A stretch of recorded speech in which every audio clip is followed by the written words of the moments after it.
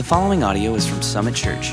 For more information on Summit Church, visit www.summitonline.tv. We're going to take one verse today.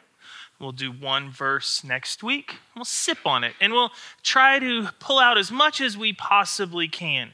But if you were not here last week, I cannot give you an overview because that's what last week was, okay? That took 25 minutes. So here's my best advice, okay? This is my best advice if you missed last week. Read it. Just read it. Okay, and the summary is this. God is very, very merciful. He's incredibly kind. We see that in the fact that he was willing to give his son for us so that we might have eternal life, that we might live transformed, spirit-filled lives. It's wonderful how merciful God is. And in view of that, then, the back end of the book of Romans, the chapters we're going to look at, really just a verse at a time, tell us how that life should look. Okay, so we are in Romans chapter 12, verse 1. And that'll be our only verse for the day. So let's just enjoy sipping this for a moment here. It says, therefore, because of everything that was covered in the first 11 chapters, I urge you, brothers and sisters, in view of God's mercy, to offer your bodies as living sacrifices that are holy and pleasing to God. This will be your true and your proper worship. Okay, we could just stop, but let's look at it literally now, just kind of a word at a time, all right? So keep that in your mind. Just a simple one verse, starts with the word therefore, makes us think back for the first 11 chapters, but really there's a huge connection at the beginning of chapter 12 with chapter 6. Okay, a lot of what Paul is saying here in the first two verses of chapter 12, he's already covered in Romans chapter 6. So he's calling you to, hey, remember, therefore, because of what God has done and because of what he's doing, he's not offering a new concept here, okay? This first verse is not new. He's actually said stuff that sounds a lot like it, like Romans chapter 6, verse 13. He says, do not offer any part of yourself to sin as an instrument of wickedness, but rather offer yourselves to God as those who have been brought from death to life, and offer every part of yourself to him as an instrument of righteousness. Told you, this book ain't gentle, right? I mean, leave that on the screen for a second. I want you to see this. Look at what he's saying. Don't offer any part to sin. That's wicked. But instead, offer everything you got to righteousness. That is not a simple command. That's not something that's just like, yep, you know what I'm going to do today? I feel like yesterday, full of wickedness. I feel like today I'm going to be full of righteousness. We don't just get to wake up and make these decisions. Look what he says in Romans 6, verse 19. He says, I am using an example from everyday life because of your human limitations. You can't do this on your own. You're limited. Just as you used to offer yourselves as slaves to impurity and to ever-increasing wickedness, so now offer yourselves as slaves to righteousness, which leads to holiness. We don't use the term slave, okay? That's not one we throw around for obvious reasons. And Paul here uses it twice. Don't be a slave to sin. Don't be bound to sin. Don't be captivated by sin, but instead to righteousness, to holiness. Therefore, because of all that God's done, I urge you. This is the first time in the letter to the church in Rome that Paul has used this particular word, urge. It has two facets to it. One, he's saying, hey, I have some authority over you. I'm your pastor. I'm your apostle. So because of that authority, listen to me. What I'm about to say you need to do. I urge you with authority. But then there's also an emotional appeal connected to it. And I love this. As your authority, you need to listen. But here's the deal. Like any good leader, I get it. I get this isn't easy. I'm a sinner too. In fact, Paul calls himself the chief sinner. I'm the worst sinner. So I urge you to live life like this, but I understand it's not easy. I understand how hard this will be. But, I want you to try in view of God's mercy. The driving force, the fuel behind this. I urge you to do something that is very, very, very, very difficult, something that I myself struggle with, but the reason that I want you to do it and the reason that I feel like we can do it is because of God's mercy. What is God's mercy? Well, this is the fun part. It's the character trait or the quality within God that drives him to deliver his creation, mankind, from their sin. That is the mercy of God. He made us, Adam and Eve messed it all up, and he said, I've got a plan, though, to deliver you from this mess. And it's going to cost me a whole lot, but I'll do it because of my mercy. He said in the Old Testament, in Hosea chapter 2, verse 19, he says, I will betroth you, or I will engage you to these things. I will connect you with these things. I will connect you to me forever.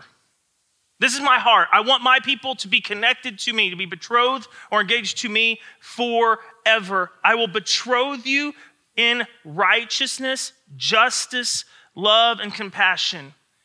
You're broken because of sin, but here's what I want you to be compelled by. Here's what I want you to be connected to. I want it to be righteousness, justice, love, and compassion. That's my heart's cry. That's the mercy of God. That's his desire to see his creation restored and delivered from their sinfulness.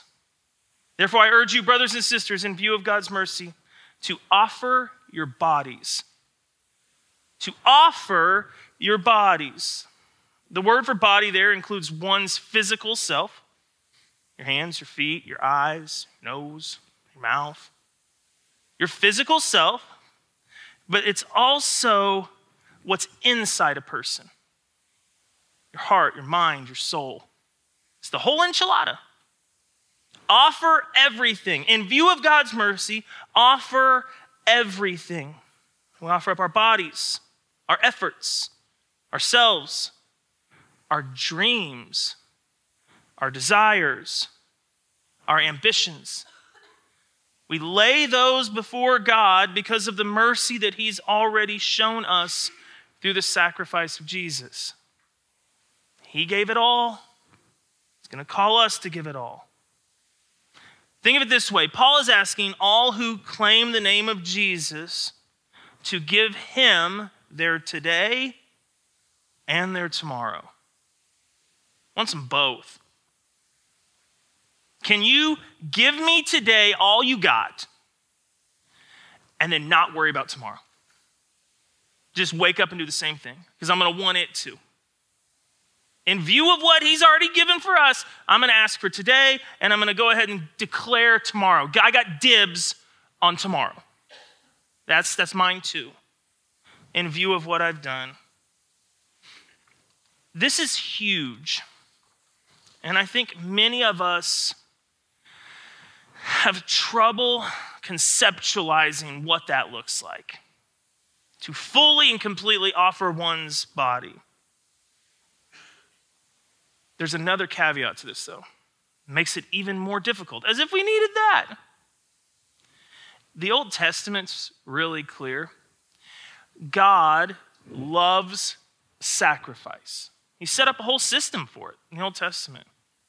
But the sacrifice itself had to be pure.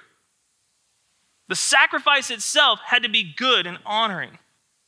I know not everyone knows the story of Cain and Abel, but way back in the beginning, Genesis chapter 4, two brothers, one offers a sacrifice to God, the other one offers one that looks very similar, but God goes, I'll take this one and not the other. This one's pure, this one's acceptable, this one's good, this one's not. So when he says, offer your bodies, he's not just saying, okay, wake up and just be incredibly focused today. No, he's saying, wake up, be incredibly focused today, and be pure. Oh, man. Like I can wake up in the morning, put my feet on the floor. I do this most days. Put my feet on the floor. Getting older, so my knees hurt, so I kind of rub them for a minute.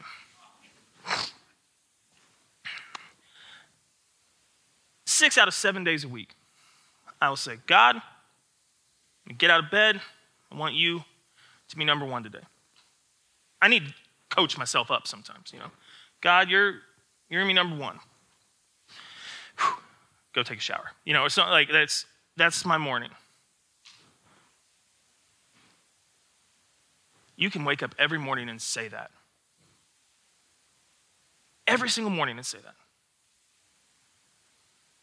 But if throughout the day, what you just declared is God's is not pure and acceptable, he's going to say, hey, Todd, thanks for the lip service, bro. But you can keep it. The intent was close, but I only accept pure sacrifice. So let's pause just for a moment and answer this question. What are you offering to God? What are you currently offering to him? Offer your bodies as living sacrifices. What are you offering to him? What he desires, it's a churchy word, but I'll explain it. What he desires is a regenerate life. Not a sinless person. There's no such thing. But a regenerate life. A life that has been marked by Jesus. A life that is led by the Holy Spirit. A life that is transformed from sin to life. He desires a regenerate life. One that looks like Jesus. One that lives for Jesus. An acceptable sacrifice. Not one that's stained by this unrepentant, that's the key, this unacknowledged sin. We are all going to sin. Every one of us. Probably every day. Okay? Hate to burst your bubble. But that's just the reality. The question is, what do we do in light of that sin? Do we repent from it? Do we say, oh, God, I cannot believe I did that. I keep doing what I don't want to do. Lord, I'm sorry. Forgive me. Or do we just callously say, hey, that's just life. That's just me. Just going to do me. And God, if you don't like it, tough. How are we going to respond to sin? Romans 6, verse 6. For we know that our old self was crucified with him, so that the body ruled by sin might be done away with, that we should no longer be slaves to sin.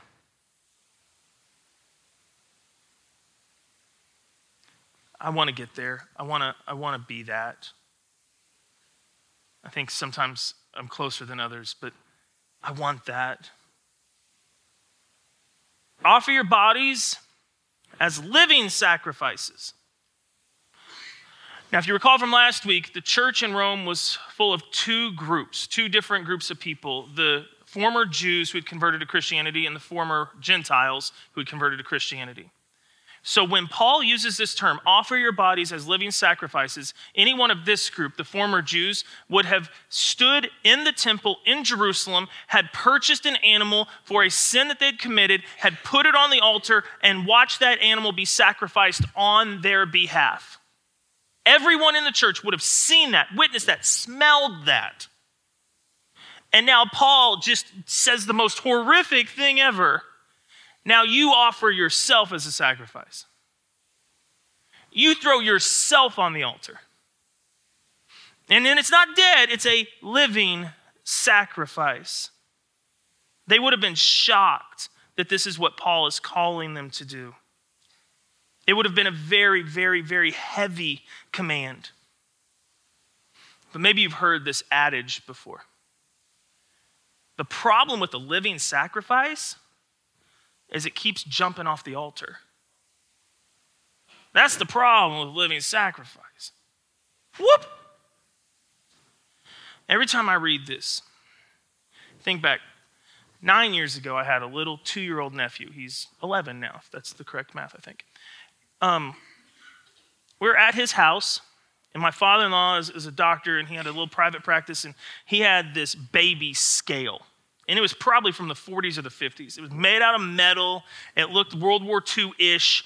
It looked kind of torture-ish. And for some reason, it was sitting in their living room. And now you're not supposed to weigh a 2-year-old on an infant scale, but I thought that would be fun. So I'm like, Logan, come here. Lay down on this. I want to see how much you weigh. Now, it's green metal. It's not comfortable. So he sits down like this. And then I'm like, well, it's not registering. You got to lay down. So he starts to do this, and he realizes, nope. 2 years old, doesn't have any words, but he said, nope. Jumps up. Not doing that. You're not putting me on that weird torture scale. I'm out. Every time I think of Paul calling Christians to be living sacrifices and how easy it is for a living sacrifice to jump off the altar, I think about Logan. How often, as you're saying, all right, you've got it, Lord, nope. No, not today. Not today. Sorry. Got some bad news. Some things didn't come through. I don't feel like doing that today. We're supposed to have living sacrifice. And Paul says something so cool. He says that if you do that, though, that will be your true and proper worship. Now, true and proper, it's interesting because I really think that phrase is better translated reasonable. So the NIV says true and proper, but I really think reasonable is better. So I want you to put the whole thing together now, okay? Let's tie a little ribbon around this whole package. In view of God's mercy, I urge you to offer your bodies as living sacrifices. This will be holy and pleasing to God. We'll get to that. This will be your true and proper worship. In view of God's mercy, what is a reasonable response? Interesting word, right? What is reasonable? What is reasonable for God to ask for? In view of what he's done, what is reasonable for him to ask of us? Well, in light of what God in his mercy gave for us, his son, we may not like it, but it is reasonable for him to then ask for all of us. The whole thing. He gave everything, did it first. When we were still sinners, Christ died for us. It's reasonable. We may not like it, but it's reasonable to say, I want your whole body as a living sacrifice. This will be true, proper, reasonable worship. We don't usually look at it in this black and white of terms. We say things more like this: God, I'm going to give you a lot of me for this season. I'm going to need to hold a little bit back in reserve, though, just in case. God, in this season, you're going to get very little because I don't feel like you're holding up your end of the deal right now. This is frustrating to me. That's more how I look at it. It's always this negotiation. What is reasonable for God to ask of me? Well, what is God giving to me? And that's what Paul's saying. He's already given you everything. That's signed, sealed, delivered. That's done. He's given you everything. So the only reasonable response would be for you to give him everything. Let's pause again. What is the sacrificed life of Jesus worth to you? Can you put a value on that? For some it is more than others, but I can say this: in the universal picture, it's worth everything. It's worth everything. Paul says a reasonable response to that would be a willing and knowledgeable giving of your entire life back to him. Is that where you're at? Is that where I'm at? I have to wrestle with that. But I want you to know this: if you're like, yeah, wow, man, this is eye-opening. That is not where I'm at. it would be unwise for you to start beating yourself up and be like, I'm going to be a better living sacrifice tomorrow. Because remember what it's in view of? In view of God's mercy, I urge you to offer your body. If you want to step into this and to grow in this and to mature in this, if you want to start to see your life more radically transformed, it's not about trying to be better because you're limited in that. It's about pushing harder into the sacrifice that was made. Do you know when I get really tore up over my sin? Do you know when I emotionally am like, golly, what am I doing? When I think about the cross. The more I focus on that, I'm like, what is my issue? The further removed I get from that, and it just becomes this obscure happening that somehow gets me into heaven, the more further away I get from that, the less impacted I am by my own sin. You want to start growing in this, just start focusing on the sacrifice that was made for you by a merciful God. The best form of worship one can give to a merciful God is to offer their entire being that has been renewed by Jesus, regenerated by the Holy Spirit. That's what makes it holy and pleasing, back to God. That's the best form of worship that we can give. And I know this is heavy, but can you just stop for a second and realize this makes total sense? Like, we're sipping, so we have time to unpack this and think about it. It makes total sense. This isn't a crazy request anymore.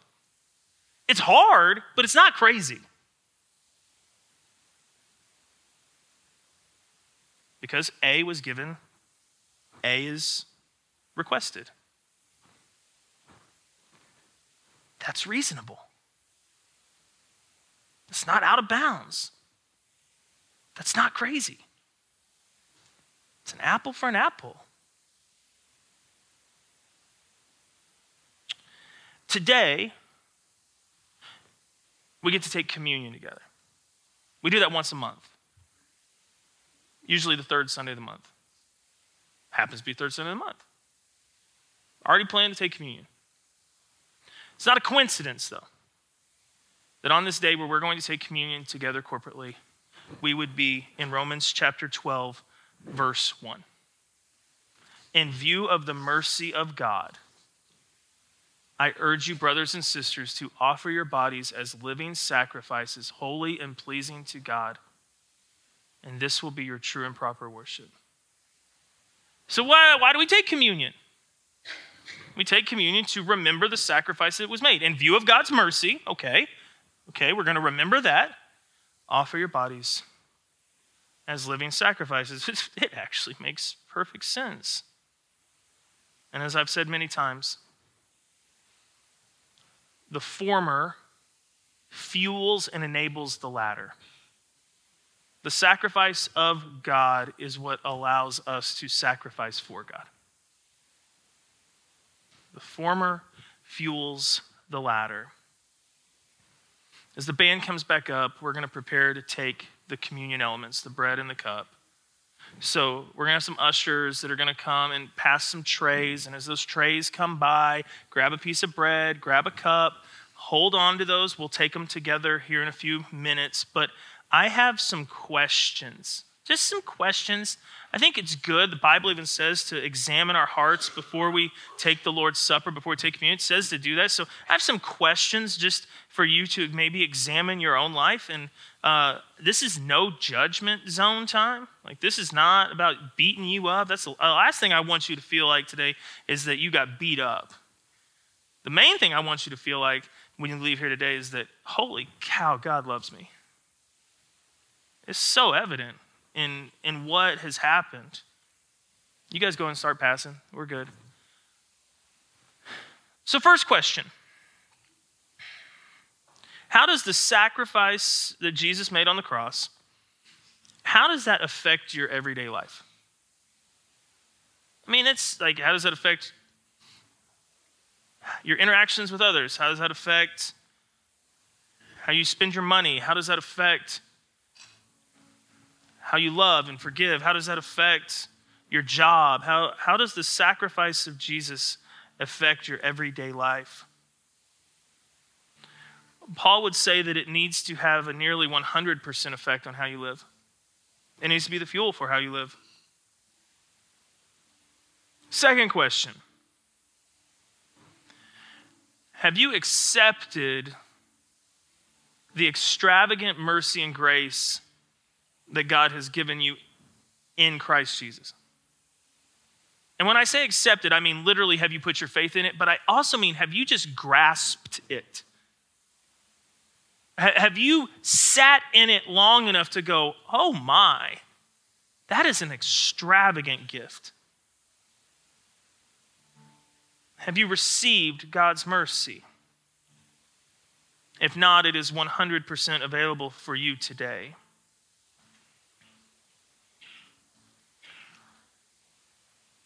More intentionally, the third question is, if because you have faith in Jesus, you are wanting to bring a sacrifice, you're wanting to present your body to him, I ask you, is what you're presenting pure or impure? Is it holy and pleasing? And the only thing that makes that sacrifice holy and pleasing, pure versus impure, is to take a look at your life and to acknowledge that there will be sin there and to say, Lord, I turn from that. I do not want that anymore. Simply by doing that, saying, God, you need to cleanse me from this sin. You shed your blood so that I can be set free from this sin. I need you to look at that and ask for forgiveness. And I would encourage you that if that's a wrestling match that you're just not willing to have, then I wouldn't take the bread and the cup here in a moment. I would continue having that wrestling match. And I know that sounds really harsh, and people have left churches over being told they can't take communion, but all I'm saying is this, like, to take the bread and to take the cup is to say, Jesus, I believe that your body was broken and your blood was shed for the forgiveness of my sin, but I don't want you to forgive this sin. I don't want that. I want to keep doing this sin. And so it would be disrespectful. I don't know what the word is. I'm just making this up. It would be wrong to take the bread and the cup, but then refuse the sacrifice.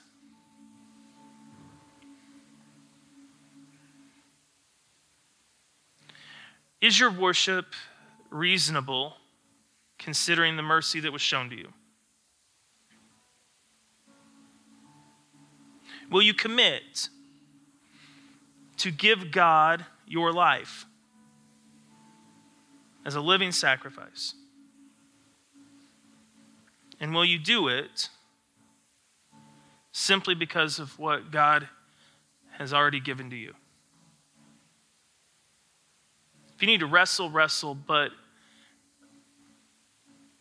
if you're ready to say, yeah, I'll have that, then will you go ahead and take the bread right now as a reminder of the body that was given for you?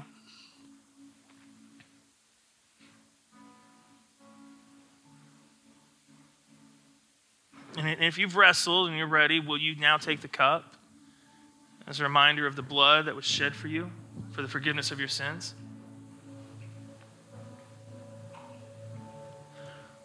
God in heaven, thank you for your mercy. Set us free from a life entangled with sin and help us see a life that is sacrificed for you. Receive our bodies as pure sacrifices because of your great mercy. Pour out your presence upon us and receive your worship, Lord. We thank you for Jesus, and it's in his name we pray. Amen. Let's stand, church, and let's respond to the incredible mercy that has been given to each of us.